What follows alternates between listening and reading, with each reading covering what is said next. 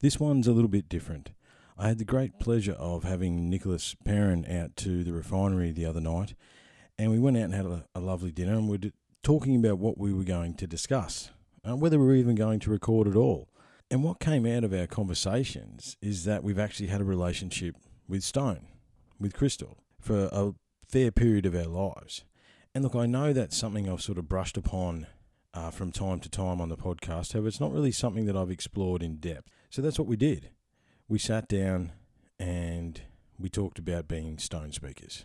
It was a fascinating conversation, and it's a distraction. I could feed into the bullshit and record another podcast about the coronavirus or the US election. However, enough of that. I think everyone needs a bit of a distraction and a bit of a clarity and understanding and something different to think about. So hopefully that's what this podcast gives you. This one is brought to you by Nicholas Perrin and his Facebook page, Authenticity Speaks. He has many different tools to help people along their paths and journeys, and I'd really appreciate it if you gave him a follow and checked it out. And if he can help you, let him help you. He's an awesome guy. I really appreciated his time. I look forward to catching up again with him soon. We're going to use Rowdy songs. We talked about this. I showed Nicholas some of Rowdy's stuff. We're going to use Bathe in the Sun for the intro and Demons in My Mind to finish. That's about it for me, guys. Really appreciate your time. Look after yourselves. Stay safe. Be kind. Be cool. And we'll talk soon. Cheers.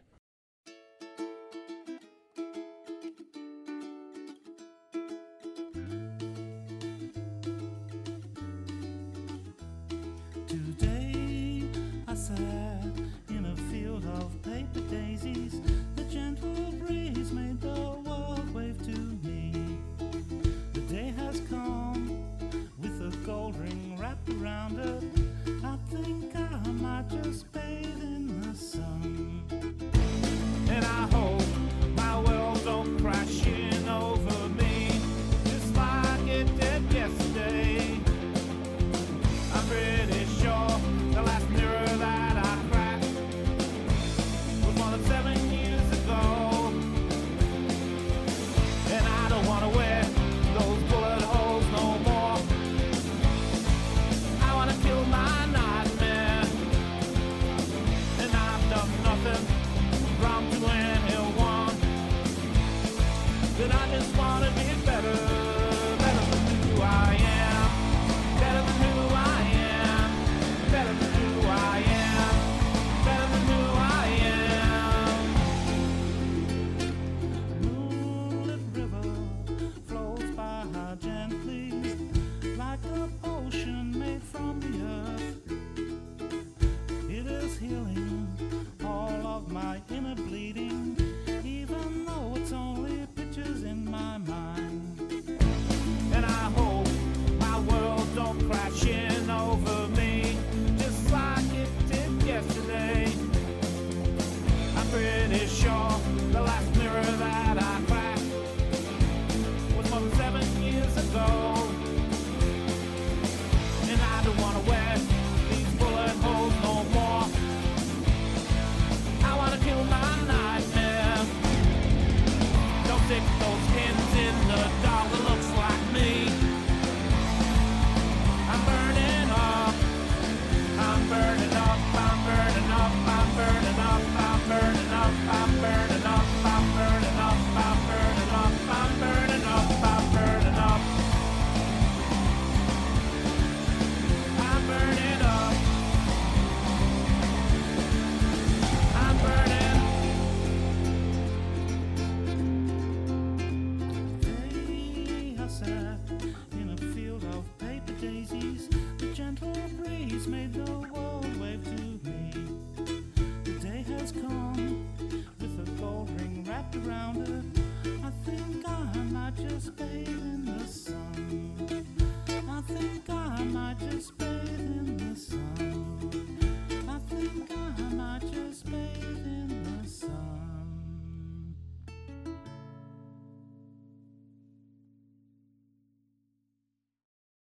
G'day everyone, welcome back. I've got Nicholas Perrin in the refinery with us tonight, mate. How are you? Awesome. Thanks so much, Striffen, for spontaneously inviting me to be here with you.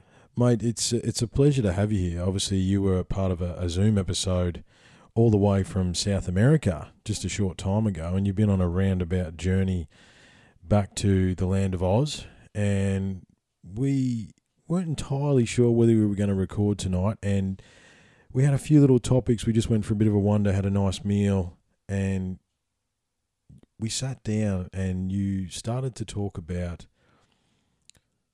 talking to stones, or the stone speakers. And one of the things that we have realised over the last couple of hours while having a multitude of discussions is that we are both stone speakers. We have been for a very long time, and it leads into understanding the spirit of everything, understanding that once upon a time we could manipulate matter and understand matter of this earth in a different way than we do now, and what we can actually gain from stone speaking, or from communicating with nature, I suppose, as a whole. This was your idea, so I'm going to, after that little intro, I'm going to hand the mic over to you, mate. Where do you want to go with this one? Because this is cool. I mean, this is megalithical. This is the multitude of crystals that are surrounding us now. There's a number of different avenues and rabbit holes we can end up with this one, but I'm going to give you the con, mate. Where are we going? What are we doing? Yeah, the idea really dropped in during these crazy times with COVID sort of rampaging around. It's become really apparent that what most people are really looking for and needing is connection. And sometimes the obvious way of connecting is with another human being, but that may not always be possible. However, what I would love to bring into the space, or to start to really unpack here, is that many of the innate objects that exist on this plane of existence actually has a consciousness within it. Very much so, yeah. We can communicate with that consciousness. Even a stone, whether it's a crystal, but even if it's just a stone that's been there thousands and probably millions of years. Absolutely. We can connect to it, and even for the purpose of just being able to receive a message, so for example, someone may be having a challenging time or difficulties in their life, like so many of us at this time with the whole COVID lockdowns happening all around the world, and you never know, the stone may be your next best friend. It may actually have a message for you. Mm-hmm. And I just wanted to remind people that connection can happen in so many different ways. It doesn't have to just be with other human beings. And sometimes it can actually probably be more useful and helpful to be with a consciousness that is quite calm and grounding and open. Yes. And connect in a different way. So my first question to you would be, is when do you, because I think this is something that we resonate with each other, and there's plenty of stories here that I don't think either of our listeners would have heard before. However, when did you first speak to stones? Can you remember? Were you a child, or when was the... For me, it was I'd already ignited on my awakening path, so I was slowly starting to accumulate crystals, and I realized that crystals held specific frequencies and energies. So in the beginning, it wasn't so much that I was personally receiving messages from them, but what I would notice is if I picked up the crystal and held it in my hand, that I would notice a particular kind of flavor of energy would come from the crystal. Flavor is an interesting term. Yeah, okay. I'm picking that up. Yep. Flavor is an interesting term. Yeah. And my body would respond in a different way with all the different crystals. So, for example, I might be going through a particular challenging time in my life, and I would go to the crystal store and choose a crystal that was most representative or most useful for me at that time. And it would always be different. Yeah. It would never be the same one or same type of crystal, depending on what I needed. Mm-hmm. So I remember, for example, in 2011, when I went to Hawaii, I was going through a lot of healing the heart, a lot of heart stuff that was going on for me, allowing people into my life, trusting and letting go of betrayal. And so I was naturally quite drawn to rose quartz, for example. I was just going to say, I bet you it was rose quartz. Yeah. Yeah, exactly. But over the last probably 4 or 5 years, I haven't really been drawn to that crystal as much as I was during that period of healing. That was Exactly. it was addressing that sequence in time. I think. Yeah. Look, that's interesting, man. For me, my mother took me to crystal circles back in Dalesford in the late 80s and early 90s. And looking back, it was a very sort of formative experience, and not something that I truly understood and appreciated until later. You know, I showed you my little box of tumbled stones that I've had, and some of those stones in there are literally 30 years old. Well, I don't know how old they are, but for my own personal collection. And I've taken those stones with me everywhere. And not so much these days, but there would be periods in my life where I would handle those stones, and I would look, the flavour of energy. I like that terminology because it is a flavour. There is a certain resonance that certain stones give off, and you know, I'd carry one in my pocket, you know, just for a certain period of time, and then I would drop it and let it go, you know. And for those of us that, you know, for those of the listeners that are probably started this podcast going, what are these guys talking about? We need to understand that at the baseline of a lot of our modern technology is crystal. Silica, which is what they're making hard drives out of these days, is nothing but quartz. Okay, that is a crystalline substance. You like your LCD TV or your LCD screen, your liquid crystal display, and the sharpest drill bit is a diamond drill bit. The first radio that ever worked with quartz crystal. You know, you get your watch, your Seiko watch says quartz powered. That's a crystal, okay? They're also beginning to understand that the amount of information that can be stored on silica these days is almost infinite. Okay, they are and can be storage devices. As I say, the highest tech in computer software, the basis of all the stuff is silica hard drives, wiring. They're saying that silica is the best medium to help create the AI. You know, like we got to understand that crystals have taken on a woo-woo connotation. Excuse me, and not without reason, because I think when you are drawn to the energy of stones, you do have a certain temperament. You do have there is a hippie type connotation to them. However, at the same time, they are of this earth. You know, the planet provides us so many things to assist us on our way. And yes, a lot of crystals are very pretty to look at. You know, however, they do imbibe energy. They can help you with certain things if you're open to it. But you may not be either. I think that's the other thing as well, is it's okay if you're not. It's okay if you pick up a stone, you don't have any energy from it. That's okay. There's nothing wrong with that. Doesn't mean that it's not a living thing. You know, there's the classic hug a tree.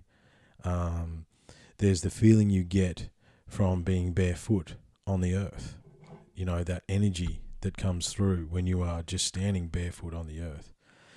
So whilst we will talk about specific experiences, understand that this experience is open for everybody to understand. And it could be the grounding that you're looking for. It could be, you know, put the phone down. You know, interestingly, we just went to dinner without our phones. We actually made a comment. However, over dinner, we were very conscious and we were very present, and we shared some interesting personal stories and got to know each other a lot better because we didn't have that distraction with us. And maybe stepping away from the chaos that's going on and reconnecting to the earth in whatever form that you wish to. I mean, even down to glass, Nick. Glass is just sand. Glass is actually liquid crystal. It's sand in a different form. If you go and look at some of the very old houses in Ballarat from like the 1850s and stuff, the glass is thicker on the bottom than it is on the top because the glass is liquid. It's forever moving. It's alive. There's so many things in our existence that are living that we've been told are inanimate, and they're not. And stones are one of those things. And every single one of those tumbled stones that you see, I have chosen by either waving my right or left hand, depending on how I feel. And it is honestly just purely instinct over them, and particularly selecting those stones.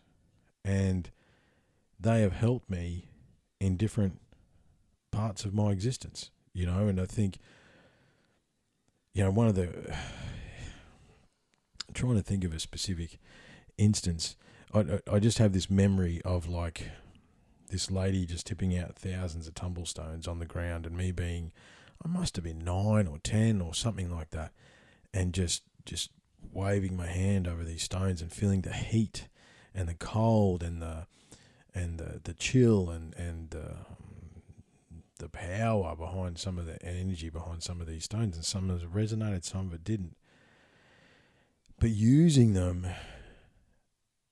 in a way just to calm you, or even the act of looking at a crystal, there is something about staring at a generator or with its imperfections and its ins and its outs, and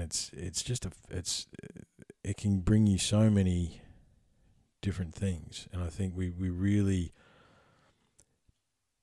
a lot of people don't understand that. But crystal itself is in the basis of a lot of our technology that we rely on today. The technology you're actually listening to this on has crystal at its heart.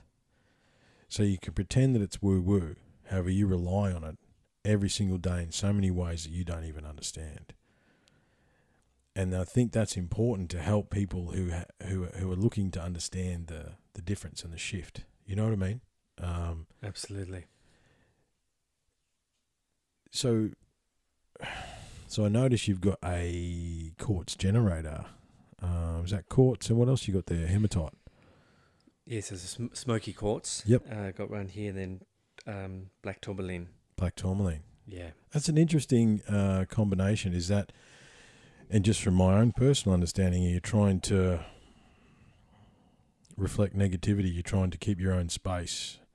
Is that the reason you chose those two? It was completely instinctual. Just really, there wasn't any kind of conscious decision on my part. The first one, which is the smoky quartz that I have around my neck, I picked before I went on my travels, and then the black tourmaline was actually, I bought it in Mexico City as the last stop before coming back, and it's just the one that jumped out. So yeah, they're my travel buddies for this next period of time. But as you mentioned briefly before, sometimes crystals do have a tendency to go on walkabouts. Yes, and mysteriously disappear. It's happened to me numerous times where... But they come back around. They find them in the weirdest places. That happens a lot. Like, how did that stone end up there? That was not where I left it. But it's gone walkabout. It's decided to do whatever it's going to do. Yeah. But or sometimes it's even found, it's decided to have a different custodian or a different owner, whatever you want to call it, and has literally left. And also there have been crystals that I've, when I've gone to different sacred sites, I've planted the crystal there as a gift to that sacred site. Yeah, and most of the gifts that I've left behind have been stones. Yeah, absolutely. And sometimes, and usually, the crystal kind of self-selects. Absolutely, yeah. Yep, I want to be here. Yeah, I want to connect. I want to contribute in whatever way I can. So they definitely send messages as well. Like we started off talking about how the crystals emanate a certain energy. Yeah, frequency, yeah. A certain frequency, and we can use them for healing. We can use them for just feeling, being calm or calming down. Particularly if the mind is really erratic, just to hold the crystals in your hands, and they'll help ground you more and get into the body and get out of the crazy thinking patterns that is very prevalent, particularly in stressful situations and in turbulent epoch changes that we're going through at this time. But also, as you continue to clean out the mind and clean out the emotional body, when we're able to bring our awareness into the crystal, it's possible to actually have a conversation with the crystal and receive information from it. That wasn't my experience initially. As I said before, I would just feel a flavor of energy. Yeah. But as I refined my psychic abilities, intuitive abilities, which is a natural process. Yeah, it's an evolution. It's an evolution. Yeah. Then there can be more information that can be extracted, and you can actually have quite interesting conversations with the crystals. You know, like, oh, what have you learnt, and where have you been, and you know, what, or do you have a message for me today? And it can be quite interesting to see what naturally appears. And some are more reserved and kind of a little bit shy, and then others are much more kind of out and engaging and wanna and love it, and love being that a human is having a conversation with the crystal. Yeah, I think, I mean, the listeners are well aware of the experience I had with the Strong Boys in their stones, and you know, since then I have spoken to the stone with Martin. We recorded that. You know, we were asking questions and just seeing what that's about, and that's a very specific energy. I would say to me, it's like whatever energy. It's like a Palladian energy, I would say. That's the only reason I say that is I think a lot of it is the silica-based stuff. And, you know, we've talked a bit about Bruce Fenton's work and the ship crashing, and it was all silica-based. And there's a lot of stone that you can find that australite tektite that actually would have been of that ship. And there is a consciousness that's with that. However, it's interesting, you know, like I've found myself on bushwalks, and you end up just sitting there leaning up against a stone or leaning up against a tree, and there's a certain, you know, I know one of my best mates, Woody, he basically says that his religious and spiritual experience is nature. He feels it in the trees and the stone, and just the act of actually just being in that environment is what brings him peace, and what, you know, what he sees as far as his religious experience for his own spirituality is what we're talking about. Probably not talking to the stones as such, but just being in that space of nature. And the consciousness that can come out of these things, sometimes it's very jovial. As you say, it's such a range of understanding, such a range of observation, because I think you posed an interesting question that I wanted to explore a bit more. It's like, what if you self-selected next lifetime to be a stone? I mean, you could be here for quite a while. Yeah. Like, what? Absolutely. You know, would you ever escape that? I wonder is a good question. Like, how could you move on from that, I suppose? I mean, you choose to. You know, but these things, you know, it's trippy to think about, you know, some of the stones up in the shelf there, or some of the stones over here that we've got here in the refinery.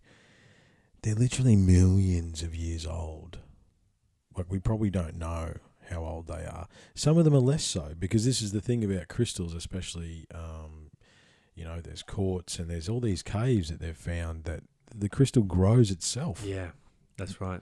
You know what I mean? Like, some of these stones may not be very old. They could have grown out of the planet. Yeah. And I think the planet provides us everything that we need. And it's a bit ignorant of us to think that the stones are just there because they're pretty. You know what I mean? Like, and I always say to guys who don't sort of believe in crystal energy, it's like, you know, my beautiful wife, love her dearly. However, if she's in not too great of a mood and she's wearing rubies, you better watch the fuck out, because there's some fire and brimstone coming out of there. Yeah, right? Absolutely. That red stone amplifies the energy. Whereas if she wears like a blue topaz, or, you know what I mean, some other, a calming, cooling stone, you feel a lot, and this is the thing, you feel a lot better. I mean, it's actually, today, interestingly, I've got, I've got some lava stone on, I've got some white jasper on, I've got some blue, what's that called? It's not sodalite. It's one of the other blue. It'll come to me. But, you know, I'm actually wearing a few stones today. Just felt like I had to wear them today.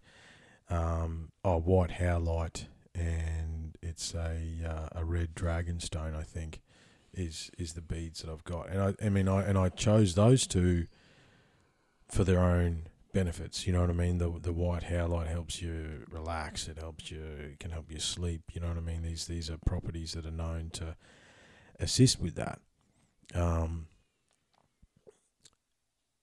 I suppose, what would you say to, there's a percentage of listeners out there that are, and I've said my piece on it, but what would you say to those boys out there that are going, these guys are nuts? Like, what are they even talking about?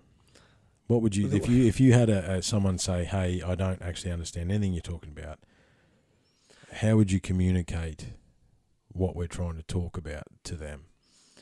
Yeah, the first thing that I would share is that, our experiences are created from the filters within our own minds. So our own belief systems. So if there is something in there that we've decided to reject or block, then the experience won't come. But if we stay open to it, if you go, okay, maybe crystals have energy, maybe crystals can emanate energy, true or not true, I'm going to be open to have an experience of that. And with the stilling of the mind, they'd probably have to go through a little bit of a journey just to get in touch with subtle energy, because most people's minds are quite busy. So, it's like, for example, if you're in a swimming pool and there's people smashing the water and there's all these waves. And it's not going to be a very relaxing time, is it? And then if someone was to throw in a tiny little pebble, you wouldn't notice that pebble, right? So it's a little bit like that with subtle energy. You've got to get into the right space and state to be able to perceive it. And so, again, within the world that we live, that is so fast-paced and everything is so externally orientated, people live through their 5 human senses. The more subtle senses haven't been fine-tuned.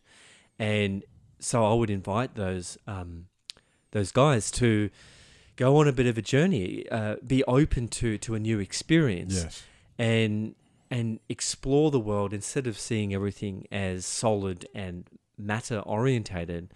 That perhaps, but beneath or through or within the matter lies an energy that, even if I can't perceive it, maybe through a bit of practice, something can shift within me where I can access that energy and have an experience. Because I remember when I first did my when I did Reiki training, this is a long time ago, and I was quite skeptical actually.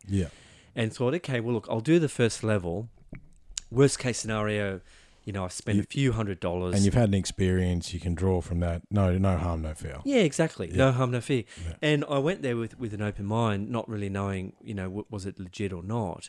But after that weekend, I had a direct experience where I could feel a little bit of energy coming through my body and leaving my hands and going into someone else. And then the reverse, where I could feel it through someone else. So that, like, those little incremental experiences then open up new possibilities. So then I was open to experiencing energy from a crystal because I had experienced it through a human being. And without them physically touching my body, there was a transfer of energy that happened from one person to another. So it's those sort of small little incremental steps that make a massive difference. But even just setting an intention of, I would love to have an experience where I can tap into the innate energy of this object, aka crystal, and have an experience. Like, wouldn't that be magical? Wouldn't that make life just a little bit more exciting and fun? Just absolutely. Outside of the box. So it's also, the attitude that we hold to life. Very much so. And are we willing just to live life and experience life from a slightly new perspective? So that's what I would put into the middle and invite that person to consider. Yeah, absolutely. And I couldn't agree more, mate. I couldn't agree more. I mean, it's something that when people find out about me, that I know a fair bit about stones and I know how to cleanse them in different ways, and the fact that your smoky quartz and black tourmaline can turn on you if you're not careful. You know what I mean? You can only use those for they need to be clean, they need to be cleansed, because they do hold energy, they do absorb the things around them. You can set intention into different things, and it needs to be perspective too. I mean, you talk about being open, and don't expect a rock that's come out of the ground to perform miracles. You know what I mean? Like, I think you need to have a grounded perception of what it is that it is. Do I think that we understand the true purpose of stones or crystal in 2020? I don't think we do at all. I think, you know, and something that we wanted to speculate about is, you know, we could go megalithic. Like, the only way that you could move the stone that they moved back in the day so accurately, so precisely, you know, the weight of some of these things is next level unbelievable, is to have an innate understanding of stone, of crystal. The thing about, you know, even if you take the application of a radio, the reason a quartz is used in a radio set is it amplifies the signal. Yeah. Okay, so let's look at it from a basic three-dimensional point of view. You can download the instructions to make a quartz radio set off the internet if you wanted to do that. And the reason you use the quartz is because it amplifies the signal. So we can actually provide solid evidence that quartz itself amplifies signal. So if you can understand that and extrapolate, you know, I personally think that the technology that was used to build the megalithic structures was a combination of sound, vibration, magnetism, harnessing the energies of the earth, which is the stone, which is communicating with the stone, knowing what vibration that particular stone is at, knowing how to manipulate it, knowing how to actually move it. You would be, as you say, a speaker of the stone to, you know, and don't forget that everybody has their gifts, don't they, mate? You know, like, some people aren't going to be stone speakers. Some people will be, they may interpret fire, they may, you know what I mean? Like, to pretend that it's not, it doesn't matter if this particular line of reasoning, not everyone's going to be that. Not everyone's going to understand that. Yeah. And nor should they. Yeah. You know, because the variety is the spice of life. But I think, you know, you talk about, you know, I know you spent a longer time in South America. I can only imagine you've been to Egypt. You've seen a lot of these things firsthand. You know, what would be your interpretation from a megalithical perspective? What could these people do? I mean, some of the polygonal masonry, some of the joins, like, you can't put a bit of paper in between this stuff. Yeah. And there was a deeper understanding that we knew about, because the deeper you dig in Egypt, South America, any of those places, the deeper you dig, the better it gets. We've lost the ability to manipulate stone like we used to. Definitely. Yeah. So, yeah, one of the, and I call it a download, because, you know, sometimes I've been in these places and then different memories will come, whether they're my own memories as a being that has lived in a different time era, or whether I'm just tapping into the memories of that particular megalithic site and the people that worked with that. You know, it doesn't really matter, I think. Yeah. But one of the things that I did see was one of the abilities of the stone speakers, which connected into being like a priest back in those times, which is very different to a priest nowadays. Yeah. Was to be able to manipulate reality in a way to create a desired end result. So part of that was to get those really close joins. They were able to connect through their minds to the stone, and the stone would actually start to melt, vibrate, and vibrate at such a level where it became almost like putty-like, to then be able to get it to fit really nicely with another one, and then get them to crystallize again, and the vibration would slow down so that they go back into appearing and feeling and being hard like a stone. But the malleability of the stones, I think, is quite, at least from today's perspective, is definitely outside of the box, big time. You know, most people, you know, we've lost our ability to use our innate mind capacities and abilities, and those are the things that I'm excited about for humanity as we continue to go down this path of awakening, to awaken some of these incredible, magical and enchanting and awe-inspiring abilities that have been dormant for a long, long time. I think dormant's a good word. I mean, what you're talking about there is true magic. That's what we're speaking about. You know, Completely. the ability to manipulate and understand matter. To, you know, our hubris is very interesting. Like it's almost like we disconnect from the fact that we are ashes to ashes, dust to dust. We are of this planet. The planet is of us. We are, you know what I mean? We have, you know, and I've often, you know, you talk about stone speaking and stuff like that. You know, we're down a bit of a weird rabbit hole, so there's no holds barred. I know myself that I've heard. It's difficult to explain. Like sometimes I've heard messages from the stones, and it's almost been in a language that I understand, but I don't understand. You know what I mean? It's like it gets translated from whatever language that is into English, so my brain can comprehend some form of the message. But what is actually being initially spoken to me is not. It's something that's familiar, but it is unfamiliar, and I think. There is you talk about the true language of magic. You talk about understanding what is the true name of that piece of wood, what is the true name of that stone, of the water, of the fire, of the ether, of the elements that actually guard and build our existence around us. If we could understand them at a vibrationary level and the ability to manipulate them, I do actually believe that once upon a time we did have that ability. You know, there's probably a few reasons why we lost it. Humans are not real trustworthy, I can understand. You know, if we devolved our level of spiritual understanding, I can see how something like that could be used for ill-gotten gains, which is no doubt probably what happened.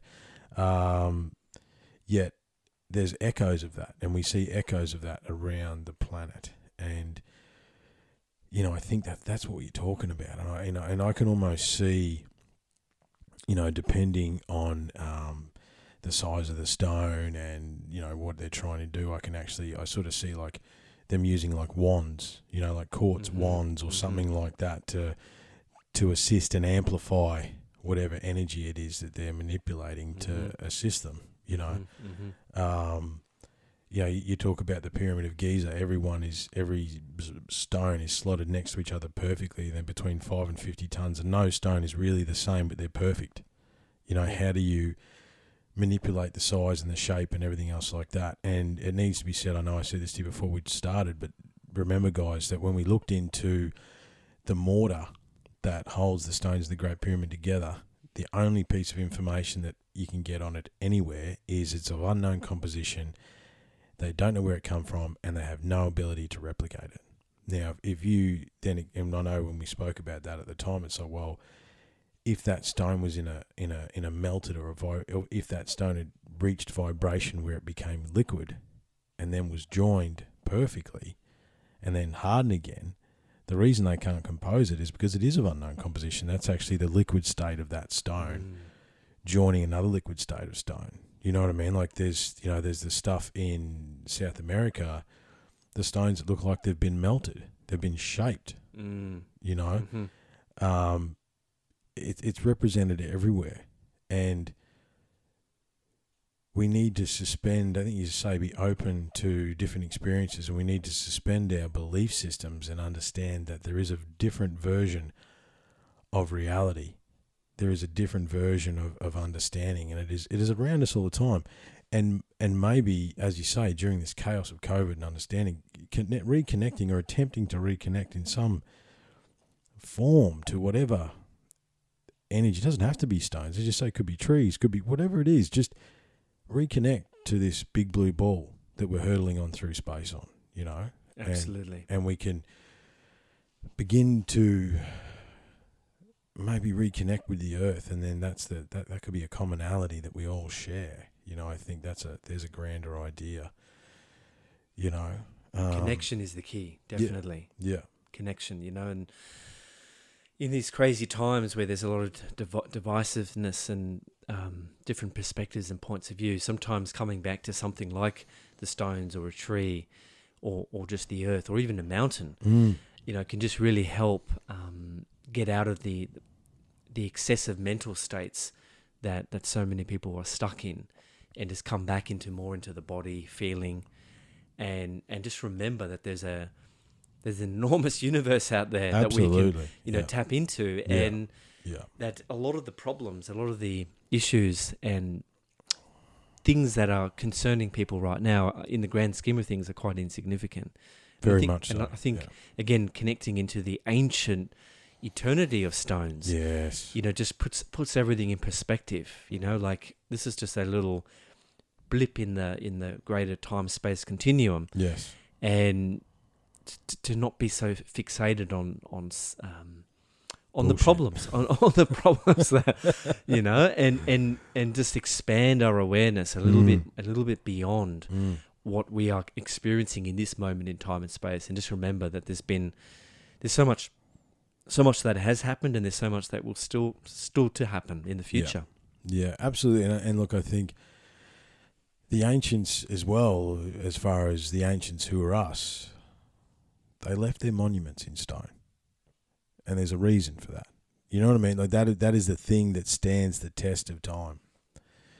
That is what they chose to leave their representations of. And long after me and you have slipped off this mortal coil, and many, many years to come, the Great Pyramid's still going to be the Great Pyramid. You know what I mean? Like these things are still going to be there, and they will be everlasting, and they will generation after generation will ponder and wonder as to why these things are there. I mean, and even just, step away from, if we're going a little bit woo-woo for you to reconnect with a tree or a stone or a mountain, why don't you just contemplate about what that mountain is doing there? How long has it been there? And understanding that, I think I always get this wrong, but if you break down the Earth to 24 hours, we rock up at 11:59 and 15 seconds or something. We've literally been here for 2 seconds, as far as the Earth is concerned. And there's been a few really trippy experiences through the research that we've been doing. Like we were down Mullumbimby a few weekends ago, sitting on the river, and I said to Kath, if this river has been here in this form for 10,000 years, there's every chance that when the Egyptians came to learn off the spiritual culture that existed here in Australia, that the Egyptians rode past exactly where we are now. Contemplate stuff like that. Contemplate your existence. You've had the privilege of standing in some of the craziest, 7 wonders of the world. Who are the people that have sat before you and contemplated exactly what you've contemplated? If you can expand your existence just a little bit, there's nothing quite like. I was reminded when you were talking about insignificance is that one of the things doing the job that I did for so long is that I've truly been in the middle of nowhere, where there's literally me and a few other guys, and there's no one else for 200 kilometres in any direction. When you're travelling in outback Australia and you stop and you actually fathom that there's nothing, the most profound. I've said this before, but when I was at Majura Pass on the way to Western Australia, that was a surreal shamanic experience, understanding how insignificant I truly was when I could almost, it felt like I could see the curvature of the earth. That's how, you know what I mean? Amazing. There was nothing in so much of any direction that I could literally see the curvature of the earth, I thought. And understanding that, yes, I'm not denigrating the importance of anyone's existence. However, in a cosmic universe, maybe there's better things to worry about, better things to contemplate. There's other rabbit holes that you can explore, and understand that. Whilst yes, I always say that one of the contradictions of human existence is, on one hand, you're a drop in the ocean forgot about. Yeah, it's so true. right? But on the other hand, Mm. you are the most powerful creator that ever existed ever. And that is the contradiction of the humanity, right? And you must understand both of those things at the same time. And then you won't, you were talking earlier about someone, their face paralyzing because they freaked out too much over stuff. It's like, I can see how you would get to that. I mean, you think about the levels of depression and anxiety and, all the things that curse our modern existence because of, and I think the other thing is too, Nick, is that we've created all this. You know what I mean? Like, we've actually created our own issues in a lot of ways. Yeah. And if we stepped outside of them and if we looked at things from another direction and, this is I believe in reincarnation. I believe in soul energy, lifetimes, all that stuff. But here's a question, man. What if we only get this one go? What if this is it? You'd want it to be really good then, wouldn't you? Yeah, exactly, you know what I mean? How much time are you wasting on useless crap if this is the only go that you've got? Yeah. True. Absolutely. If you're betting on the next life, then maybe that may not be the way to go, And I think what we're talking about too with taking time to appreciate a crystal or taking time to appreciate a tree, or it is actually the little things. And the best things in life are actually free in a world where we are inundated with materialistic bullshit.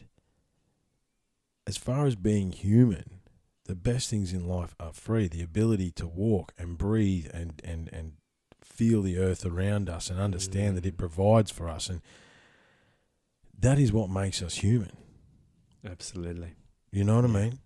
That is, the other thing you see about these stone cultures is they didn't leave a lot of footprint as far as environmentally. You know what I mean? There was a quarry to mine the stone, but as far as did they destroy half the planet on their way to doing it? No, they didn't. And if you read into these ancient stone cultures, they were very much about making sure they give back to the earth. This is where all these ideas come from. These megalithic cultures, yes, they honoured the earth and they honoured the stars and the summer solstice and the winter solstice, and it was all about the harvest and all those sorts of things, but it was all about cycle. It was all about giving back once you had taken. It was all about understanding that there was a cycle of life. Yeah. A lot of indigenous cultures, I know, especially indigenous, how I've seen it and heard about it is indigenous Australians, when they were hunting an animal, right, you would actually call the animal, call the spirit of the kangaroo and say, listen, we need some food. Is there a kangaroo that has reached the end of its cycle and is willing to pass on its sustenance for us so we can honour it? And it would happen. You know what I mean? And you didn't take the young buck kangaroo who's in the prime of their life. You took someone that was willing at the end of their cycle, and then when you ate that food, you used the skin, you honoured it, and it went back into the earth, and so it goes and so it goes. And these are the simple things that we have lost sight of these days, and we distract ourselves with the mundane, or is it we allow ourselves to be distracted? I think there's an interesting question there. But we need to come back to the simple act of taking time to appreciate a view, taking time to appreciate this big blue ball that we're hurtling through space on. And I think connecting with the crystals actually is easier in that space of appreciation. Because, Absolutely, yeah. As we're letting go of all of these external distractions, then the mental space that we're in is calmer and more still. And the appreciation of, as you said, the small things in life really starts to amplify. And there's just such a joy in the magnificence of what is here on the planet, because there is just such variety, incredible variety here. Even if you just look at all the different types of crystals, like how incredible amount of variety of crystals, and even some crystals even have come from out of space. Like there's this crystal that landed in southern Germany, that landed in the Czech Republic. I can't quite remember the name. Yeah, that's one of the tektite boundaries. I don't know the name of it, but yeah. And we went there, and I remember picking up some of the crystal, and you can really feel this kind of almost extraterrestrial energy. Like, wow, this was created from the heat of some kind of comet that hit the Earth, and then the impact of the comet hitting the Earth created this unique form of rock and crystal that is uniquely found in this part of the world. So there's like a nuclear glass, I think they call that. It's incredible. It's like they found it when they were testing nuclear weapons, but it's actually it's how I can't remember the name of it now. Trinitite, I think they call it.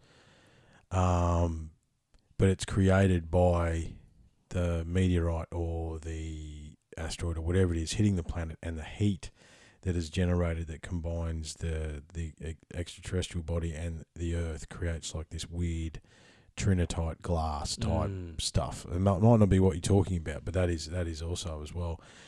And the thing is, you go back to ancient cultures, they revered the meteorite stuff like that. They revered the iron in the meteorite and all these sorts of things. They used crystal and saw it as something greater.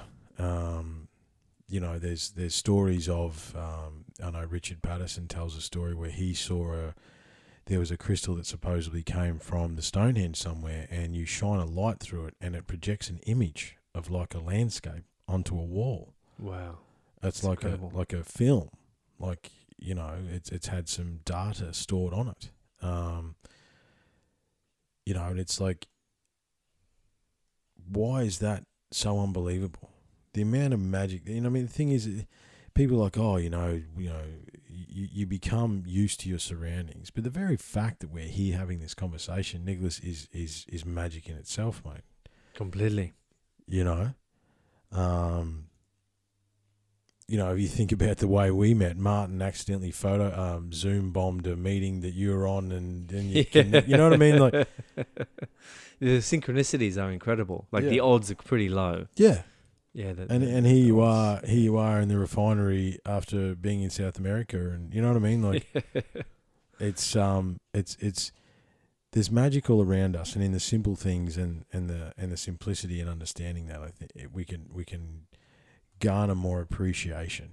I think that's completely.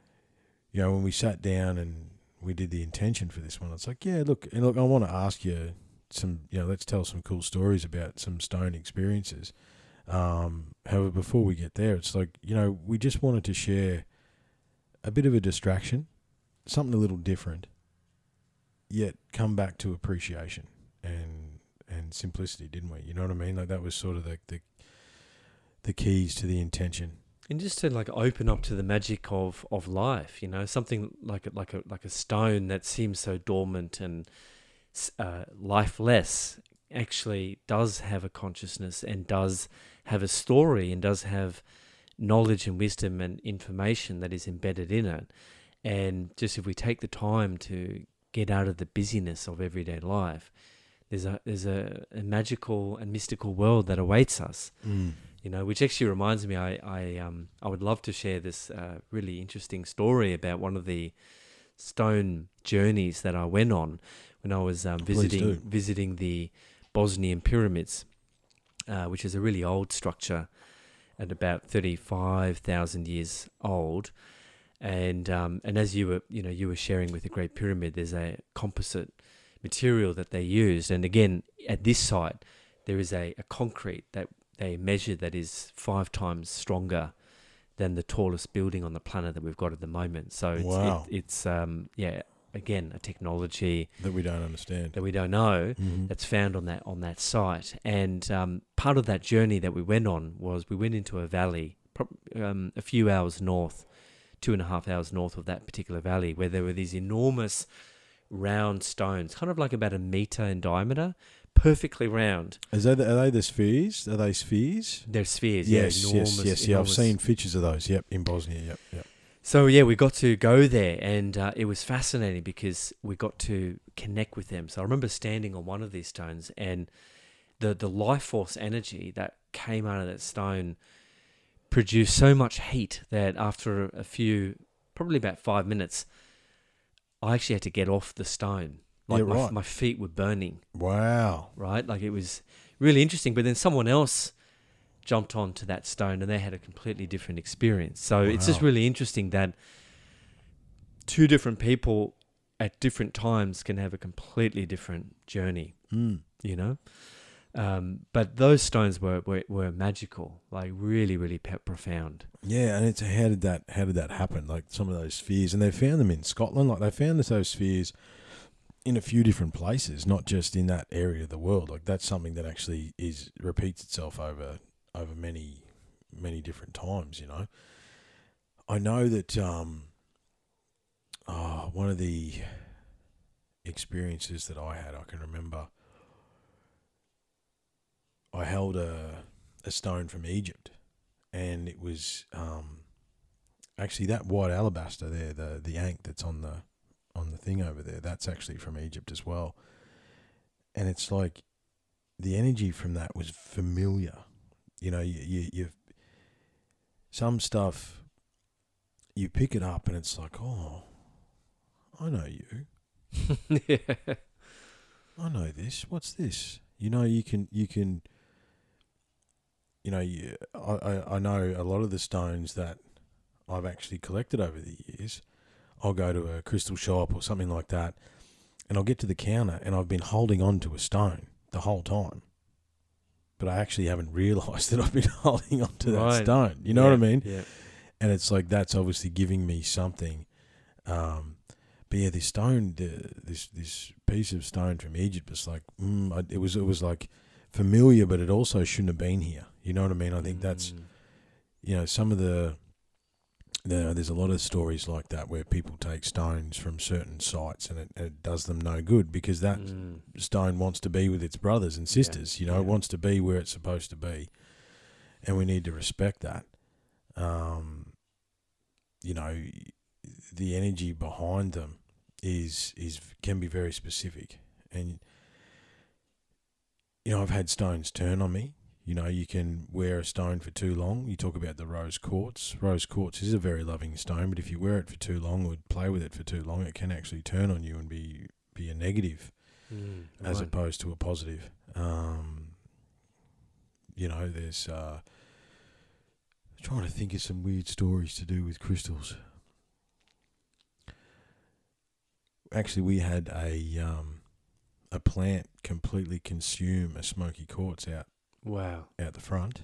A big generator, like one sort of, actually not, you know, the size of the one up in the corner on the shelf there. Something similar to that. We put it in this nasty plant, and the plant ate it. And like we got rid of that plant later, and the crystal was nowhere to be seen. This you know, is wild. How does that work? Yeah, it's like wow. it absorbed it absorbed itself, or I don't know, you know, what happened really. You know, and you ever had a stone commit suicide on you, like just smash? I've had a few stones do that over the years. Yeah, right. Yeah, you know, and they've just had too much. You know, it's interesting. You can see them when they have life as well. You know, that's why I keep all those stones in that little box, because they talk to each other, and they're always shiny in there. I leave them, and they're perfect. They're shiny. I'll spray them with some clear spray every now and again. However, they all like each other, and you know, even if I take one out of there these days, I put it back because you know they've been a family in that little box for years and years and years and years and years. You know, and I'm trying to think. I remember the amount of times it's almost countless to try and pick up a specific experience, where it's like you know, I pick up a stone that I haven't seen before, and you know, I look it up and what's the meaning of it, and it's like, oh, well, that's actually exactly what I need right now. Yeah, exactly. You know, like something you've never seen before, something, and all of a sudden it comes across your path. And these stones, they do that. You know, they and I think there's an obsession that we have. Well, some of us, it's like it is almost like a calling. You know, you're either a stone speaker or you're not. You know, like one of the guests and fellow coders in Victoria, Bushy, he's actually a stone mason, and he's been a stone mason for 20 years. Wow. And some of the stuff he does is next level. However, it was his calling. He, you know, and now that's what he does every day, is he manipulates stone. And the thing is, the idea of that, like, it's a little late now to completely change professions. However, the idea of that is actually really, like, I'd go and work for him, no worries, manipulating stone. You know what I mean? I'd love to learn how to do it. I'd love to, you know, for those that know me, I do like a good men's ring, and they're hard to find. I want to do lapidary, you know, like manipulate the stone and sand it and shape it and set it. You know, like there's a, you know, that's going to be my old man hobby, you know.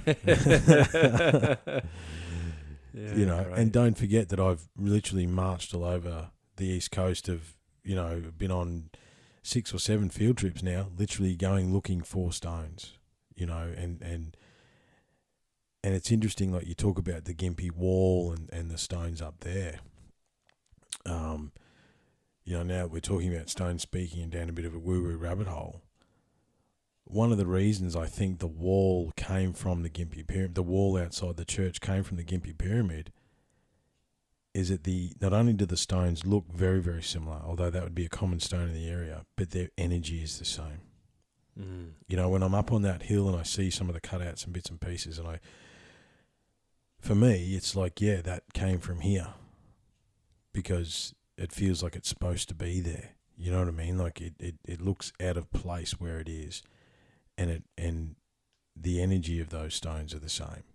You know, and you got to think about, like, as I say, what is the Great Pyramid scene? A lot. You know what I mean? Like, what is the Sphinx scene? What is Uluru scene? What are these? And we can't even fathom some of this stuff, you know. But to pretend that the stones don't have energy is ridiculous. Have you seen the giant crystal cave in, I think it's Mexico or something like that? Have you seen photos of that? I've seen photos, yeah. I've never been there. But, yeah. that's Well, they reckon extraordinary. you can't be in there for any longer than half an hour. Wow. Not only because of the heat, but like I've read a lot about it, but it's like the energy that is in that space, and it's also the crystals are creating their own heat somehow, that the energy in that space, you can't actually stay in there for much longer than half an hour. Like, you can't take it, like that amount of vibration and intensity of energy. You know, when we're talking about crystal generators that are as big as this shed, you know, like you would have seen the photos of those people standing next to them, and they're like ants, you know. It's yeah, to pretend that they're just here because they're pretty, I think, is a little arrogant. Yeah. There's lots of different uses for them. You know, Yeah.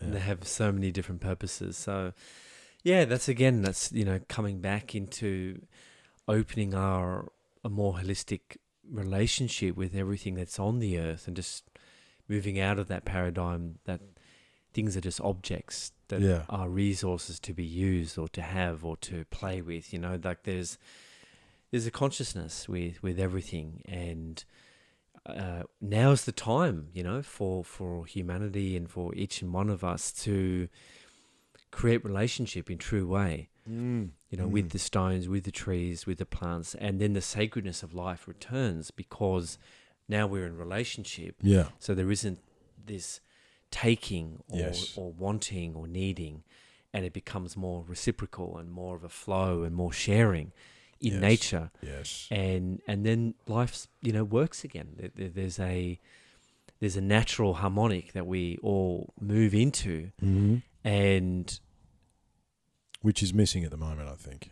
which is missing at the moment. That's exactly right. Yeah. Because of that disconnection that humanity is feeling from source, from all that is, then we're overcompensating through the consuming, through the materialism of life, because we're trying to fill that void. There's something we can perceive, that there's something that's missing, there's something that's not quite right. Can't quite put our finger on it. Yeah. It's lack of connection to It's the lack of connection. And so kind of going back to what we started with, the stones, the trees, these innate objects actually have a consciousness and can support and reignite that connection that we're all looking for and feel the. So, yeah. I was just thinking too, like you can even just boil it down to, if you haven't swum in the ocean for a while, there's something about swimming in the ocean that makes you feel better. And that's the reconnection to the substance that literally covers 2/3 of our planet. When you swim in a river or a lake, or, there's a reason everyone likes going for a walk in the bush. That is the connection that we're talking about. You are, even if it's in a superficial way, just for the experience and the fresh air, you are still connecting into this energy, And I think, one of the things I've said 1,000 times on this podcast is we're a species with amnesia. We identify that there's something missing, but we can't quite grasp it. And I think the basis of the global spiritual culture that existed on this planet once upon a time in a land, a long, long time ago, I think was based around understanding those elements. It was based around understanding that we are part of a cosmic playground, that the things that are provided for us on this planet are sacred, that they need to be honoured, they need to be understood. And Completely. It's through that communication and through that understanding that these abilities would manifest, I believe, Mm-hmm. And if we could, I sort of started, it was only last night that I actually first verbalised it to Kath, that I'm playing with for want of a better description, a theory of everything, through all the data that I've synthesised and, talking to gentlemen like yourself and hearing everyone's perspectives and doing my own research and joining my own dots. But I think there's the thing that could bring us together is this understanding, is this connection, is this that we are actually here all together on this big blue ball hurtling through space, We don't think about the fact that we are literally doing like 2,000 Ks every day on our orbit. You know what I mean? Like, Yeah. We don't think about that we're still hurtling through space and that we're given such amazing things to manipulate and to do. I mean, anything that you see in the studio, the recording equipment, like this is all majority of, the copper and the wiring, all this was all based in nature that we've extrapolated from the earth, and we've lost that sacred connection through the materialism and and I think what's happened if we expand out a little bit with modern society is that we've lost that connection. That's actually the problem. That one of the things I've said the whole time, for 115 plus episodes, is that we are part of something that doesn't serve our soul. So you need to ask yourself, what is going to serve your soul? What does your higher self want you to do? How can you find peace? And it's amazing how much peace you can find sitting on a stone by a lake. Absolutely. Sitting in the bush somewhere. And why is it that as humans we find peace there? Because that is us. That's where we're from. That is who we are. All of our ancestors went back into the earth. We will go back into the earth. And then we will feed that whatever life comes from that. And I think it's that sacred connection that we could make as a global society potentially, that if we all could somehow simultaneously understand that, then so much of the bullshit would go away, I think, because it would be deemed and seen as unimportant as it truly is. I think that's true. Yeah, it's Yeah. I was thinking about an amethyst cluster that I had for a long, long time, many years it sat on my bedside table. And this was sort of when and it's funny things with stones and crystals as well, as I think you go in and out of them as well. You know what I mean? You don't pay as much attention to them at some point, and then they'll come back to you and I think deliver their message or render their assistance, and then they'll sneak back into the background. However, this amethyst cluster, I was in a toxic space, and one of the things that brought me out of it was actually this cluster developed like a cancer. Like, had these black marks develop in the stone. Oh, wow. And then it literally broke, like sitting there on my bedside table, like the toxicity that it was taking in broke it. And it was funny during that period of my life, that amethyst cluster breaking, I think that I'd had since I was like 15 or something. It breaking was one of the key things that made me change my life. It's like, wow, this beautiful thing that has given me so much, and, you know, either just sitting there looking cool or, you know, sacrificed itself so I would pay attention to what the fuck is going on. You know? That's amazing. That's incredible. And these are the sorts of things that we can be open to, you know. And yeah, I'd love to. Yeah, as I say, when you talk about them, sort of making and it is like a priest, but it'd almost be like an engineer / priest / I don't know, wizard. You know what I mean? Like these people that could speak to the stone and manipulate it, and I can see them like using the wands. You know what I mean? And this crystal goes here, this one goes here. That amplifies that energy. That'll allow us to cut it flat now. You know what I mean? Like I can see it. I could see the technology. I don't know how to replicate it or do it myself this time around. Yeah. However, it's there, you know, and it's there for everybody to see. But the problem we have is that we because we've become a mechanical society, we view it through that lens. And that, you know, the things that we've been talking about tonight will have challenged a lot of people's belief systems. It would have challenged a lot of... And the thing is, too, is that we're both men, you know. We're both masculine men. We do what men do, yet we still utilise the stones for what they are and the purposes that they can give us, you know. I think that's, yeah. It's interesting, man. It's interesting about... When I try and think back to share stories, have you got a story? Have you got another stone story you could share with the people? Well, the crystals have helped me a lot when I've done ceremonies as well. I want to honour them for that. So there's been numerous times where, you know, there was an event that I held with my flatmate over about a year and a half called Evolving Consciousness, and we'd invite different people around. And the crystals would be placed around the room. Yep. And the stuff that is to happen in that space, you know, I really firmly believe that the crystals helped bring certain energies in or amplify the energies. Absolutely. Or, you know, people would have healings, revelations, all sorts of stuff would happen in there. So, you know, again, they can be quite subtle. But sometimes, like in your experience, like with that amethyst exploding, it can be a earth-shattering reminder of, you know, really was. Pay attention. It really was. That cluster exploding was next level. Like I haven't seen anything like it since, and because I sort of avoid that sort of toxicity, I think now the level that it was at. But I mean, even if you think about here in the refinery, mate.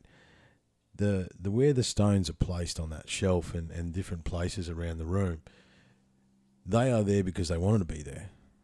Like when I put all this stuff out, I'd do it once and then I'd come back in. I know that's not right, and I'd change them around. Okay, no, they're happier there. They're happier here, you know, and that helps. That helps with the energy in here as well. I do believe that, you know. And everything has a story as well, You know, that's all the stuff that's in here has a story. It has a past. It has its own journey that it has given me. And then, you know, it's interesting, as I've said a few times, it's like I didn't know why I was collecting all this crap, Nicholas. However, obviously it was for this space. You know what I mean? Like, it all fits. And, you know, the representations of all the different spiritual cultures, all of which use crystal. You know what I mean? Even if you just think about the kings and queens, how did you measure the best crown? By the stones that were in it, right? You know what I mean? Like, that's the, if you zoom out and look at crystals or stones, they are around us, and they govern our existence and are part of our existence in so many ways we don't actually understand. And I think, going back to something you've said a few times now, is that they're subtle. They're just subtly guiding our existence. You know what I mean? Like, they're not, if you zoom out and say, okay, is there silica in that Zoom recording device? Yes, there is. Yeah. Is there, you know, in our phones, and everything around us and all the technology, is there elements of crystal that has come from this planet that help it? Yes, there is. But it's subtle. It just does what it does, you know? Yeah, they're eternal, you know, like they willing just to hang in the background, and if people are wanting to focus on other things, they'll allow humans to do whatever, but they're always there, you know. And I think sometimes it's when times are really difficult that people are searching for something to help them. Yeah. You know, but it's also, crystals can be really great in the good times too. Absolutely, yeah. You know, like for healing ceremonies, or, you know, they're beautiful as well. Like there's a natural earth beauty that they emanate. Absolutely. In the space, and they give space character and a vibe and feeling, and just kind of brings an aliveness that so many of the modern buildings lack, from my point of view, you know? Absolutely. And crystals just kind of bring a beautiful eminence into the space. Yeah, and I think the energy of them is misconstrued as well. I know when we were up at Gympie, and for the listeners, I will talk about the field trips I've been on lately. However, I just need to, at the right time. However, we took some divining rods up to the Gympie Pyramid, and we were messing around with them, and we had a quartz generator, and my mate's just sitting there holding the divining rods, and the rods were following the quartz generator. And it's like, hang on, are you moving? No, I'm not doing it. So I held them, didn't do anything, and they're just following the quartz generator. You know, so to pretend that they don't have energy is, you know, I could literally do 10 experiments with someone who didn't believe me to prove that they do, you know. And I think you're right. They do provide an element of interest, you know, like everybody that comes into the studio spends a fair amount of time looking at that shelf. And I notice you've done that as well. You know what I mean? Just observing the stones that are there and the arrangement.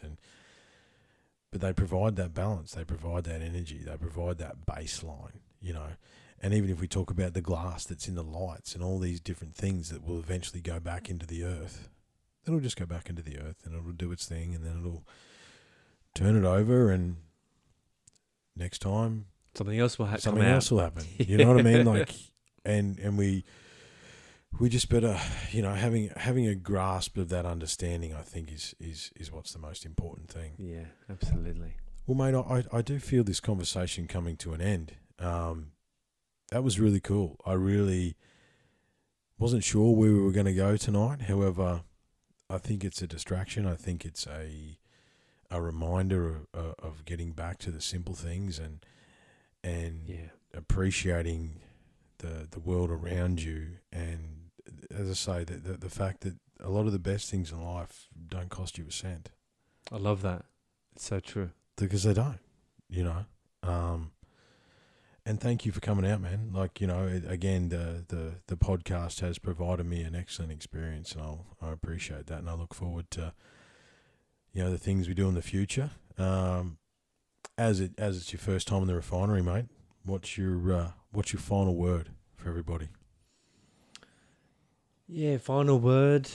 Sit down, take a breath, and absorb the beauty that you're in wherever you are. And there is beauty to be found everywhere too. I think that's a misconception. It's there can be beauty found everywhere. There can be beauty everywhere. So I'm just absorbing that in the studio right here. Yeah. And just looking at all the interesting objects and books and everything, and how they're all kind of coalesced together to create a certain experience. So I'm just absorbing that and feeling that in this moment. So thank you. No worries, mate. Thank you. That's about it, guys. A little bit of a different one. However, I think a very good one. Hope you enjoyed it. Look after yourselves. As always, be kind, be cool, and stay safe. We'll talk soon. Cheers.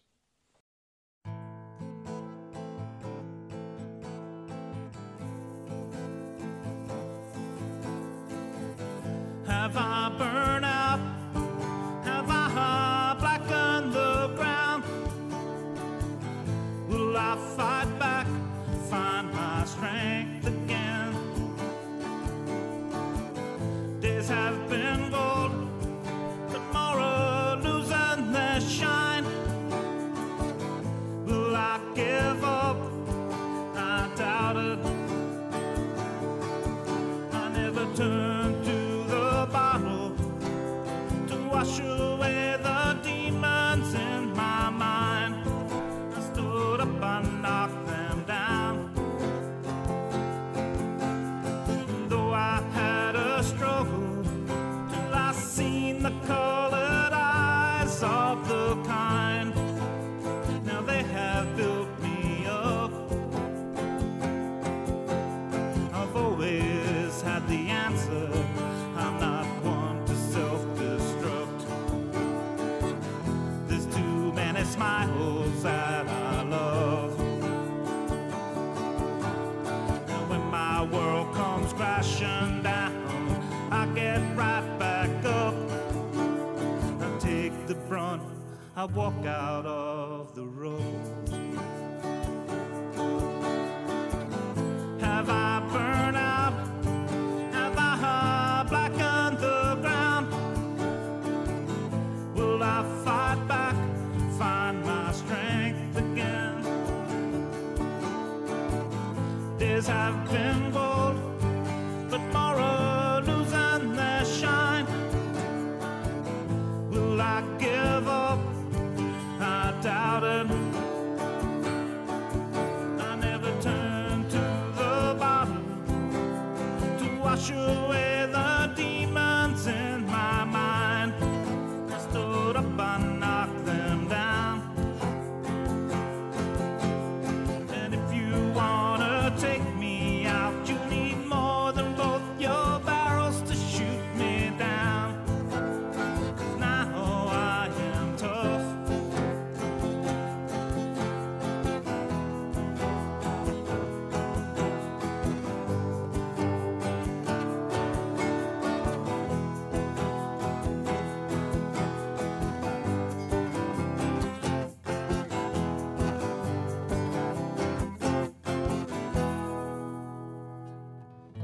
Have I burned out? Have I blackened the ground? Will I fight back, find my strength again? Days have been gold, but tomorrow losing their shine. Will I give up? I doubt it. Will I give up? I doubt it. Will I give it all away? No